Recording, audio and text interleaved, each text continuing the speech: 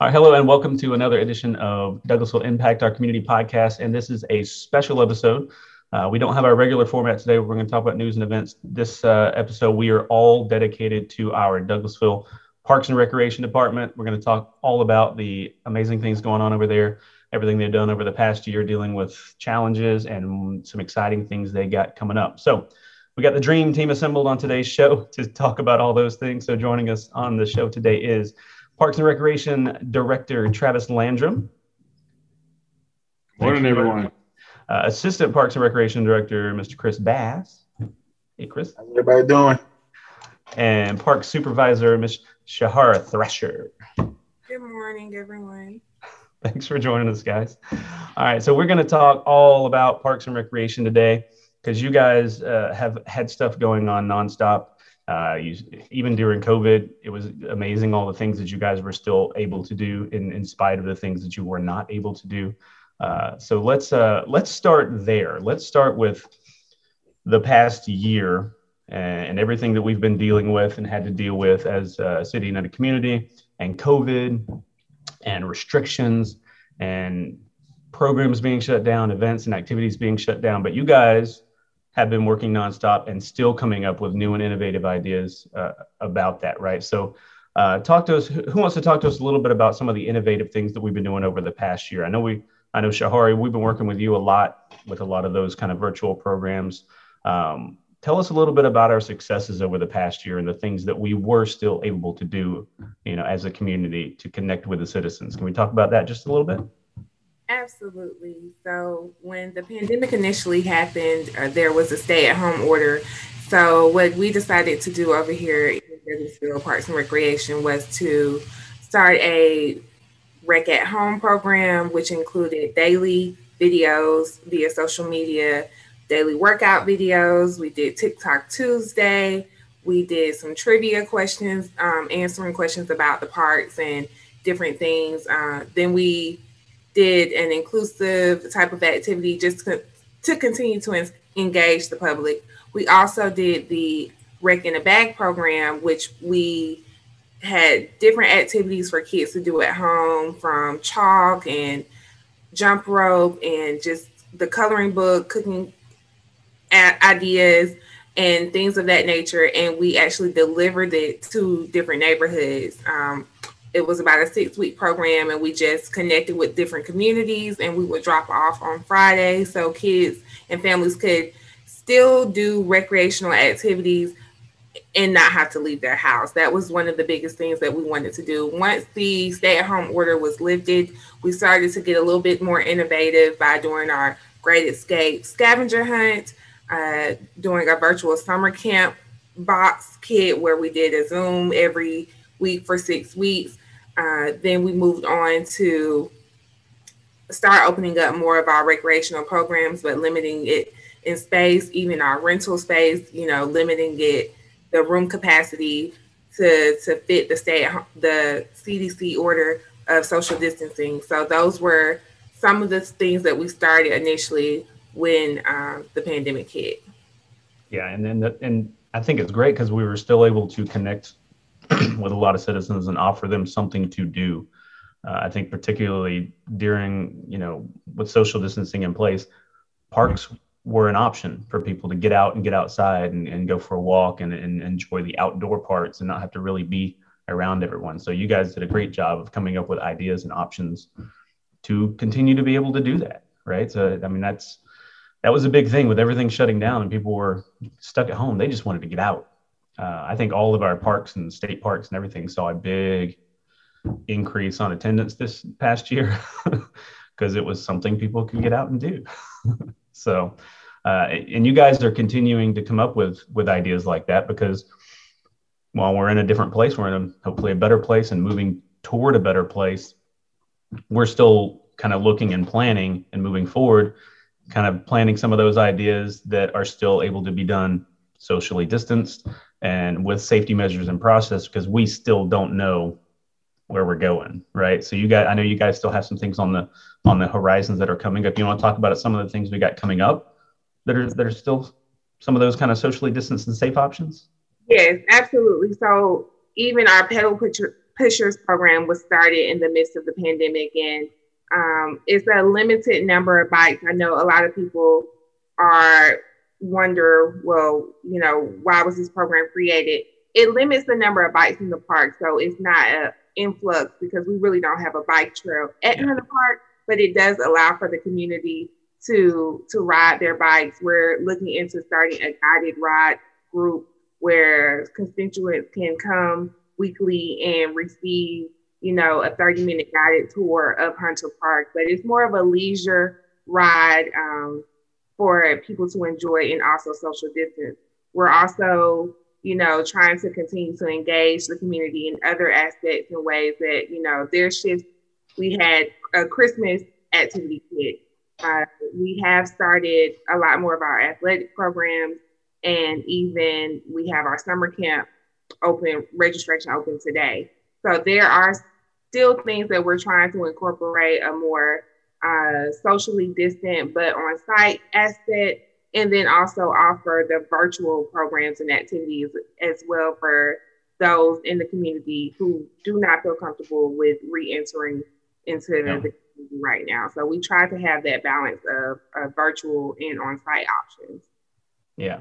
And that's, you guys have had to get creative, as we all have, to come up with ways to do things that people still felt safe coming out and participating in. I know we had, when Halloween came around, we still wanted to recognize and do something for Halloween, but you couldn't have a fall festival, So the Hunkoween drive-through trick-or-treating kind of event, that we held out at Hunter Park had an amazing turnout and people loved it, and it was one of those things where it was a great event and you didn't feel like it was a socially distanced type event. It just felt like a really cool event, and it happened to be a drive-through event, so it was safe and socially distanced. So, a great innovative way to do that. I know we're looking at some options for car bingo coming up, so we can do things like that. We're still having some of the screen on the green ideas to have some summer movies and things, but doing it in a safe way so people can come out and enjoy getting together without getting too close together. And I think the amazing thing to recognize about what you guys do and what all of our event people will do coming up with these event and activities, that they don't feel like limited experiences. They don't feel like socially distanced experiences that I'm only enjoying so much because it's socially distanced. Coming up with a way to do an event that is just fun and enjoyable, and you feel like you're out, spending time with the community without really thinking about, oh, you know what? We are socially distanced, or we are still in our cars, but it doesn't have that feel about it. So you guys have done a great job with that. So thank you. Kudos. So the other big thing that you guys were able to still accomplish last year was actually kind of huge. So you started the process of going through the CAPRA accreditation prior to COVID, right? So I guess Chris Bass, maybe you can tell us a little bit about what the CAPRA accreditation stands for and what that means. That's something you guys were still able to complete during the year of COVID. So tell us a little bit about CAPRA in general. Yeah. So like you mentioned, we were able to obtain our CAPRA accreditation in 2020, which was a major undertaking for our department. Travis sought out in 2018 to obtain this accreditation simply because we wanted to show our citizens that we are following best practices in the industry. We are going to do whatever we can to provide safe, equitable programs for our citizens. And that CAPRA accreditation holds us to that. It allows us to benchmark against best practices amongst not just regionally but throughout this entire country with parks and recreation agencies, and really show that we're going to put our best foot forward and do what's best for our citizens. Since this pandemic, it has really been challenging for us to provide equitable services. And when going through that CAPRA process, there were certain standards that identified how are we going to provide these equitable services? How are we going to have this outreach to underserved populations? And to be honest with you, COVID-19 brought even bigger challenges as we were trying to provide these services. But we were able to go and look and see, okay, where are we as an accredited agency doing to still offer these services? and not just counseling, but creating innovative ways. So that shows why we are one of the best, one of the leading industries in this country as it pertains to this accreditation. So just to kind of give you an idea, there are about 230 parks and recreation agencies in the state of Georgia, and only 11 of them are accredited, with us being in that number. So we're in the likes of City of Alpharetta, City of Atlanta, Clayton County Parks and Recreation, Columbus Parks and Recreation, some of the larger municipalities. So it just goes to show that we're doing what we can to make sure that we are providing the best services for our citizens. Awesome. That's great. So that's a huge thing. And that's not just something you get. It was a long process and a lot of stuff you guys had to go through to make, right. They didn't just hand those out. Right. Exactly. Yeah. So just kind of give you an idea, I talked about 11 in the state of Georgia, but there are just about 200 in the entire country, parks and recreation agencies, thousands that are accredited because it is a very rigorous process. You have to show that you are show evidence of compliance that you are meeting these standards. For example, how are you determining how you develop recreation programs? Well, there's a recreation program plan that we have.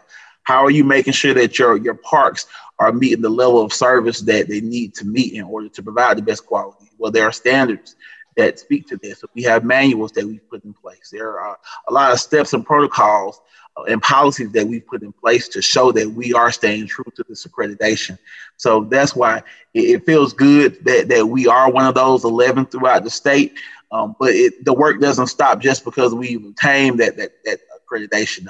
It continues. It's something Travis and I meet monthly to make sure that we're staying on top of it because we want to be intentional about it.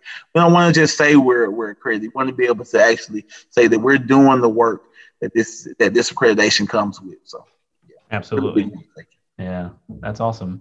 And you mentioned, that's the quality level of those programs that you guys are delivering. So kind of continuing on that, we're at a point where, like I said, last year we shut a lot of those things down because we were sheltered in place and different things.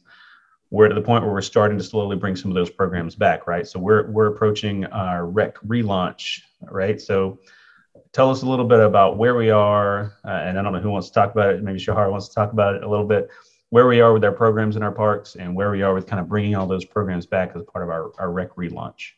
Yeah, so I'll speak to the athletic piece because that we have received tons of questions about how are we going forward with our athletics. And I'll let Shahar speak to our program and rec relaunch initiative as she's been spearheading that.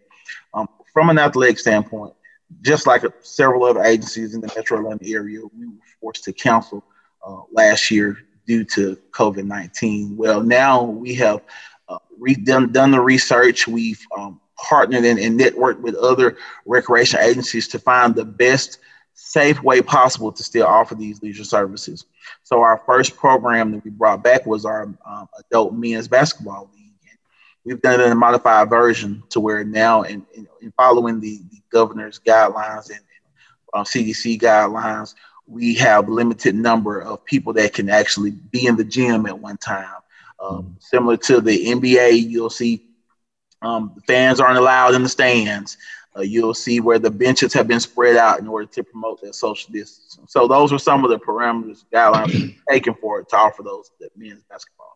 One of the ones that I'll be honest with you has been the hardest because we're dealing with youth is our youth baseball league. But we found a way to still be able to provide that service because, to be honest with you, we're here to provide health and wellness programs for our citizens. So that decline in athletics really hurt a lot of our children as we're trying to, aid in the fight against childhood obesity. When you eliminate athletic programs, that really hinders our youth. So with baseball being one of the first ones we're bringing back online, we were able to figure out ways to do that safely. So you'll see some guidelines like parents won't be able to attend practices. They'll have to stay in their cars.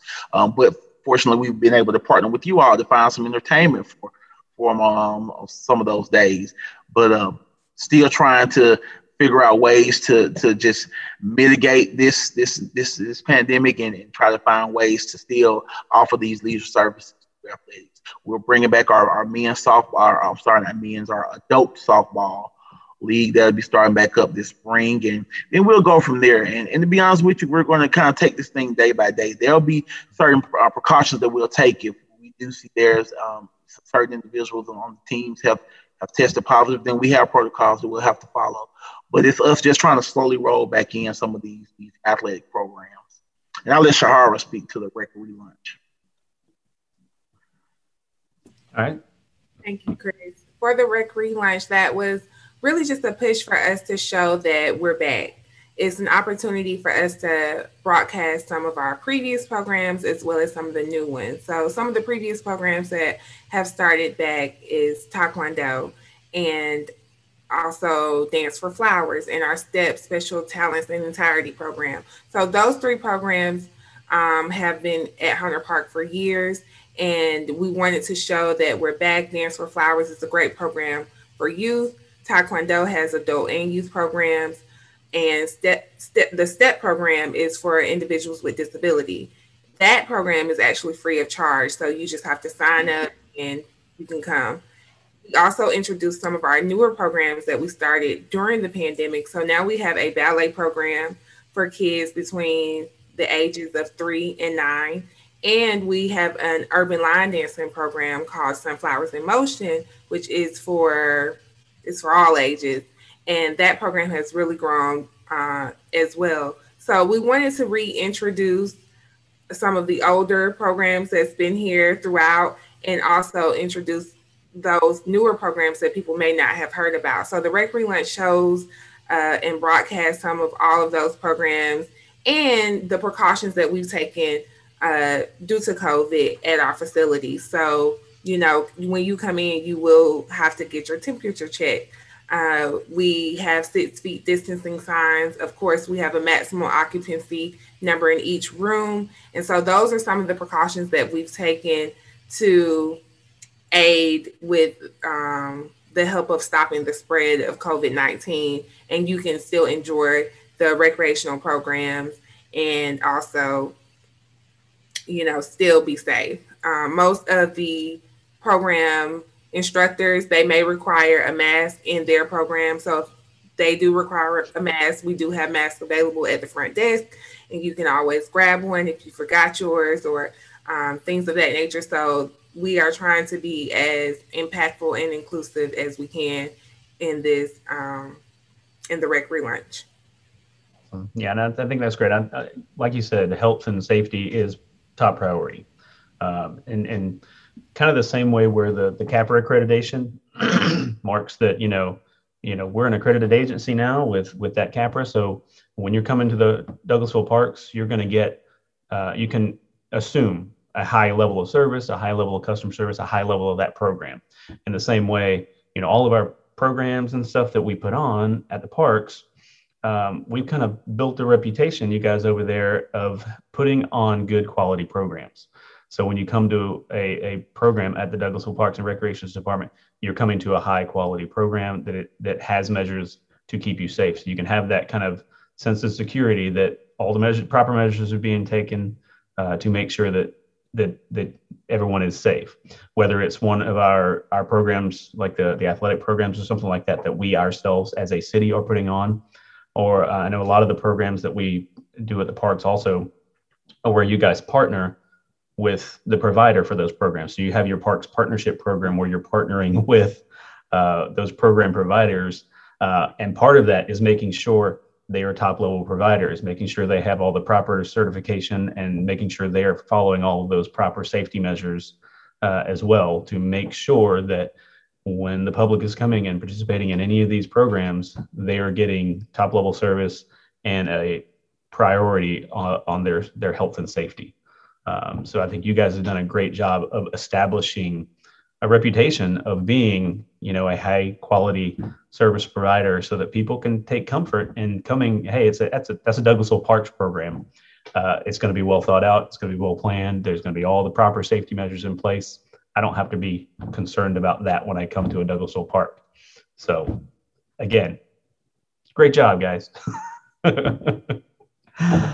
All right. So I think that covers, I guess, where we've been the past year and where we are kind of moving forward. But let's talk long term, because I know you guys have also been putting a lot of thought into the long term state and planning of the Douglasville Park. So you guys have just completed kind of a parks master plan focused on coming up with the long term plans for the parks, right? So maybe Travis, can you tell us a little bit about that? Tell us about what the parks master plan is and kind of the process we went through and what we kind of got out of it. Yes, Jason. The master plan is actually our blueprint, it's our map for the next 10 years. In beginning 2016, the city did not have a master plan for the Parks and Recreation Department. So it's basically a map that is going to tell us what we should look like in the next 10 years. We're in the third year of this plan. And traditionally, in some cases, you'll have a master plan developed and then it'll sit on the shelf and collect dust. We want to be intentional with this plan and with all of our other initiatives that they speak to each other. So we had Los Design come in and they did an assessment on our department. They spoke to the community, they spoke to elected officials, they spoke to employees, and they wanted to get an in-depth understanding of our operations here in the city. And with that, we got the good, the bad, and the ugly. They came in and they said, hey, you're doing this great. You could be doing a lot better in this initiative. And, you know, we had to take all that information in and we used it to develop the master plan that was created in, I think they concluded in September 2018 and Mayor and Council adopted it in early 2019. And it pretty much gives us recommendations of how we should move forward to continue to provide for the community. We want to make sure all of our initiatives, all of our programs, everything that we put out in the future is community driven. If the community doesn't provide us that feedback, we don't feel like it'll garnish the support that it would to be successful. So the community is the key ingredient that we needed for our master plan to get created. And they developed that. And again, as I mentioned, we're in the third year of that. It was a key component that we needed to go through the CAPRA accreditation. So again, with everything tying together, it allows us to say, hey, these are the types of programs that the community is looking for. We speak to our other stakeholders in the community to make sure that we're not duplicating services or to see how we can make sure our services and other stakeholder services mesh together to provide better services for the community. So the master plan is pretty much like our golden book that you would say that we use to go forward here for the next couple of years. Awesome. So, and from that master plan, you guys have basically developed here, you know, this is our blueprint. These are our priorities that we've established, that these are the things we're going to focus on as a parks department to provide to the community. And that, I like what you said, and you said it repeatedly, and probably for a good reason, was that community input portion of it. So part of that parks master plan, I remember countless community meetings, community input meetings, surveys, all kinds of things that we put out there asking the community, you know, what do you want to see? What would you like to have in the parks? Do you want to see more sports? Do you want to see more recreation? Do you want to see pickleball? Do you want to see lacrosse? Do you want to see a pool? Do you want to see a splash pad? What else have we not even thought to ask? Would you like to see in your park? So, I mean, there were countless, you know, meetings and stuff with the community to say, we want to serve the community. We want to give the community the services they want. So when we say we develop this park master plan, and we develop these park priorities, it's not like you guys just sat around a table one day and said, you know, what would be cool, right? There was a lot of work and a lot of process that went into developing that. And from that, we got that priority list. And now moving forward, you know, a lot of park renovations are happening now, right? So I know this past year, Mill Village was, I hate to even call that a renovation because that's like a brand new park over there, right? I mean, yes, they pretty much plowed the old park down and built an amazing little neighborhood park over there. If you haven't been over to it, the little Mill Village Park over there, it's awesome. It's a great little park. And that's just the first of multiple park renovations we got coming up as a result of this master plan, right? What's the next one we have on coming up on the timeline wise? park renovation wise? Yes, Jason, correct. The recommendations that they provided were to do some renovations to the parks that we currently have. So the current park that we're looking to renovate now is Wheeling Workers Park. The bid packet was sent out at the end of last year, and it was approved and awarded by Mayor and Council in February of 2021. So we're looking at a 9 to 10 month window for that to be completed construction. Fingers crossed, of course, always pending weather and other factors that might come out of the blue, like COVID, that delayed the Mill Village project. But yes, as you mentioned, coming straight out of the master plan, it gave us those recommendations. Because of course it talks about continuing to grow with the community, acquiring land and developing new parks. But it definitely had your current priorities, which were, we want to take care of the parks that we have first before we go and acquire new park land and develop new parks. So it recommended that we did 3 park renovations, Mill Village being the first, and then concluding with that, we're going into Wheeling Workers that we're currently working on now. And then following Wheeling Workers, we'll look at our Jesse Davis Park to complete renovations over there as well. And that's a big one. You're talking about a big project over at Jesse Davis, right? Yes, sir.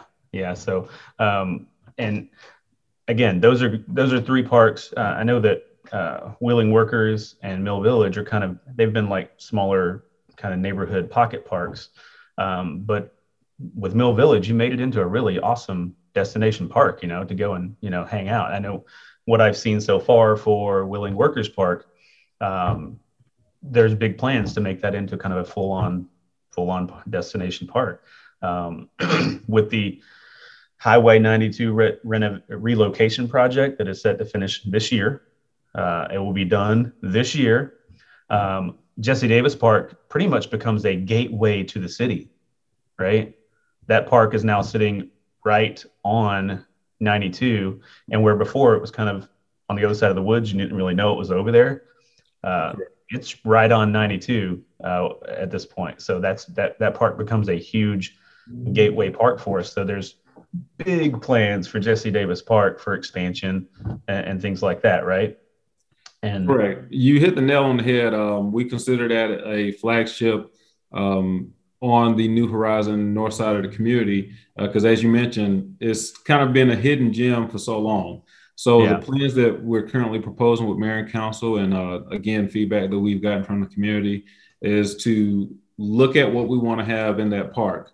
We currently had a community input meeting last night where we were seeking feedback as to the amenities within the park, the pool, football field, playgrounds. We talked about all of those amenities that are currently there, and we're still actually seeking to have information collected from the community. We'll have a survey that's currently going out via social media that we're still looking to gather feedback from the community. So then GMC, Goodwin Mills and Kaywood, that's the company that's developing these concepts for us. They'll take all of that information and generate a proposed concept for the park that'll be finalized and presented to Mayor and Council to adopt and go forward with as well. Yeah, and that's awesome. Like you said, I know we talked about during the master plan, we had all of these community meetings and all of these public input meetings and all of these surveys.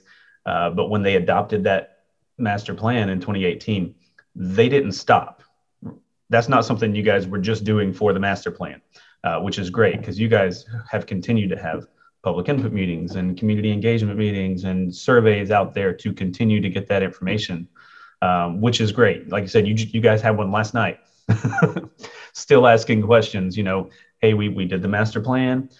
We've moved forward. Now we've got this whole park renovation plan. We're in the midst of planning this park renovation. So we're going to come back with a few more questions. Hey, what would you like to see? You want to see a pool? You want to see a splash pad? You want to see, this, that, and the other. So you guys are still trying to connect with the citizens to make sure along the way, we're doing what this community wants to see, what the citizens wants to see. The worst thing you can do is build a park and get it the ribbon cutting and people come out and going, what is this? Absolutely. We don't want to use, this isn't what we need. So it's great that you guys are continuing that connection and that community involvement.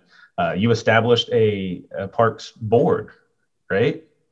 Wasn't that part of this whole process as well? Yes. So to have the eyes and ears in the community and also with stakeholders that we are affiliated with in the community, we have a park advisory board that comprises 12 members on this board, and it has representation from affiliates such as the Douglas Board of Education, Douglas County Parks, the Boys and Girls Club, Douglasville Tiger Cubs, and then, of course, with each ward representation from the elected officials, they have a nominated citizen on the board as well. And we'll meet bi-monthly. We'll have information that we'll provide to them, get their feedback.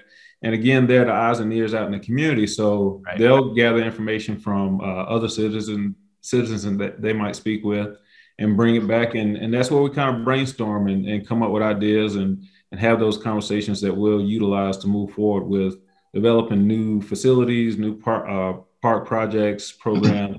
That advisory board is a key component to our success moving forward as well. Yeah. Yeah. I mean, I love that you guys are basically sitting around going, all right, how else can we get the community involved? How else can we get information from the citizens to make sure that, we're doing what they're looking for? So that's awesome. That's great. Well, so let's talk briefly. I know one of the things that comes up quite often, either on social media or recently in an article in the paper, is the old train that we had over at Hunter Park. So that's something else that comes up occasionally that people ask, hey, what about the old train? I know we used to have the old train and they remember it being there and they're curious whether or not it's going to be able to come back.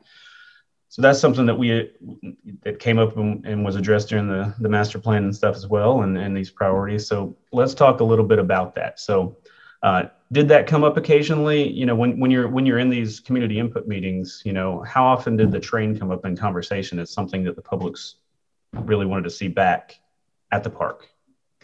Well, it came up a number of times in the earlier stages of the process, particularly with the master plan development.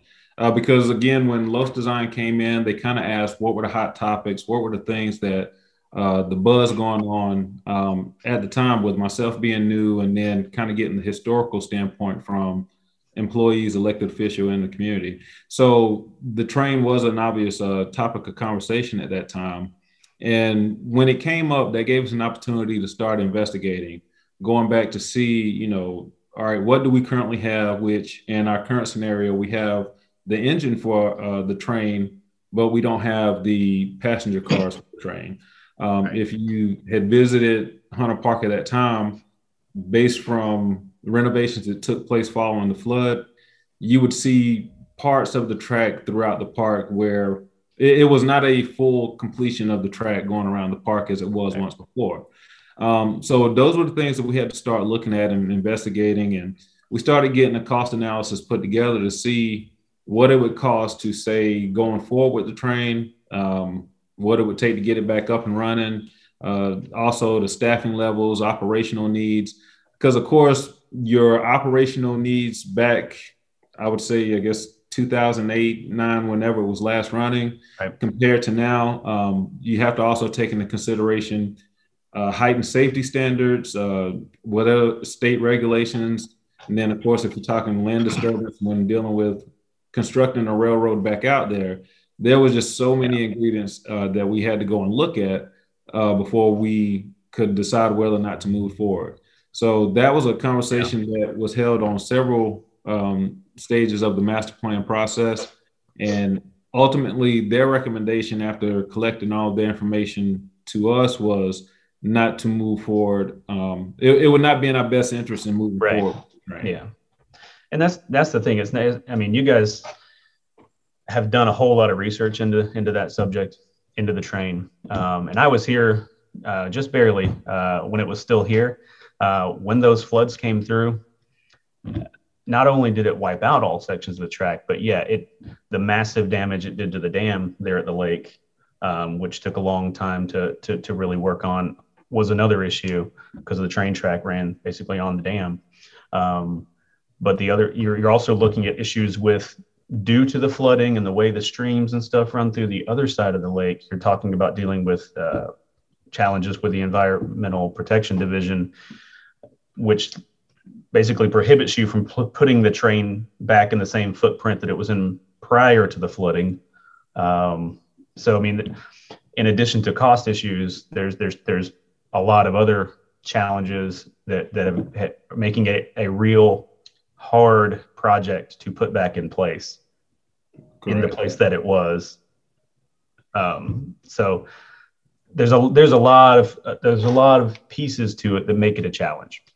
And then when you go and you have your public meeting and you say, all right, here are all of the challenges we have with putting the train back where it was, how it was. Here is, most of $1 million project that it would cost to even start that project.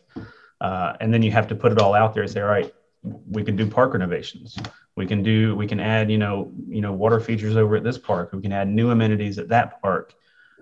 Or we can look at a project to try and put the train back, and you have to make a decision.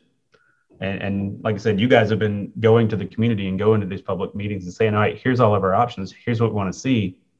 So it's not just us and you guys as a park sitting back saying train's too expensive. We're actually asking the public, we can look at the train project, or we can do all of these other things, but there's only so much money. And I know a lot of your projects, it's great that a lot of the parks renovation projects are funded by our SPLOST program. The last SPLOST that was passed in 2016 had a percentage that was dedicated to park renovation projects, which is great, but that's a finite amount of money. So you're coming to the public and saying, hey guys, here's how much money we've got, and we're trying to put it into park renovations and all these different things. And you have to build that priority list based on what can be done, based on what the community, wants to see, and based on what's building us toward, a great parks program in the future. And the train is part of that conversation, but when everybody's putting their final say in, it's not one of the top priorities, because there are other things that the community wants to see in our parks, especially with all of the additional challenges that comes to putting a train back in that spot. That's not just the financial, it's logistic issues with putting it back, right? Correct. So, now you guys have taken the footprint of where the train was, though, and done some creative things, right? Now you've expanded the walking paths at Hunter Park with the old train footprint, right? Well, so those that were here before are aware that what Hunter was before the flood is completely different following, with the addition of the facility, the addition of the baseball fields. And at that time, that's when they also included the walking trail that currently surrounds the pond.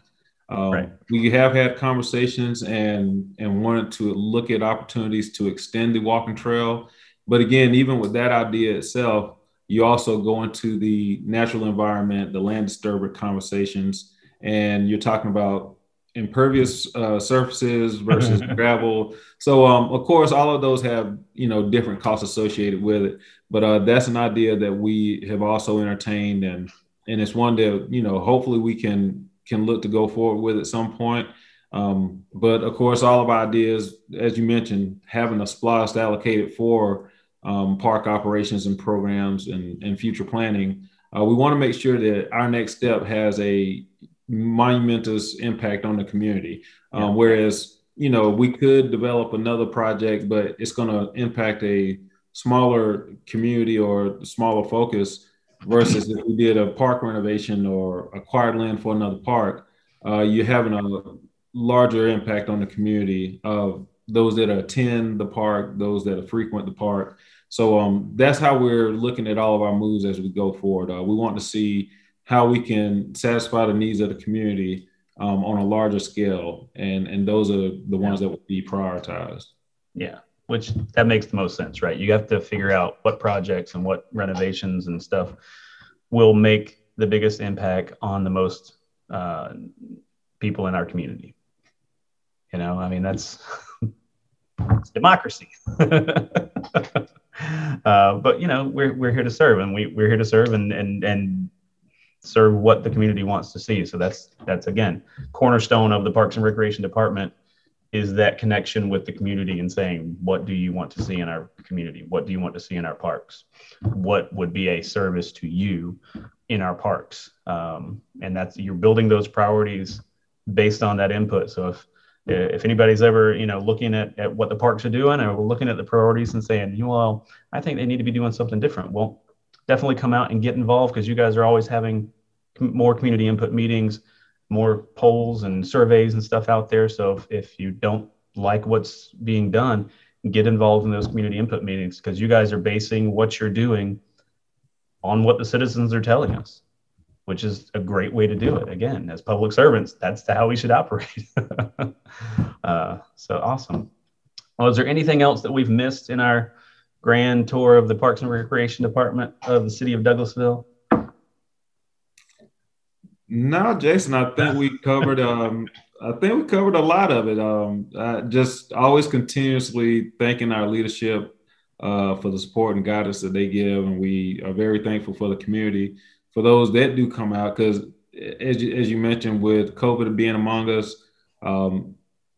being biased, we've always felt like parks was essential, but the uptick in attendance out in our parks and out in the community, it's even more obvious that there's a need for our services, and we're just thankful that we're able to continue to provide and be public servants, and that's what we just wake up to do every day. Awesome. And you guys do a great job, and you're always out there with smiling faces when people come visit our parks. So that's great. Well, thank you guys for all that you guys do and all the services and awesome parks that you provide.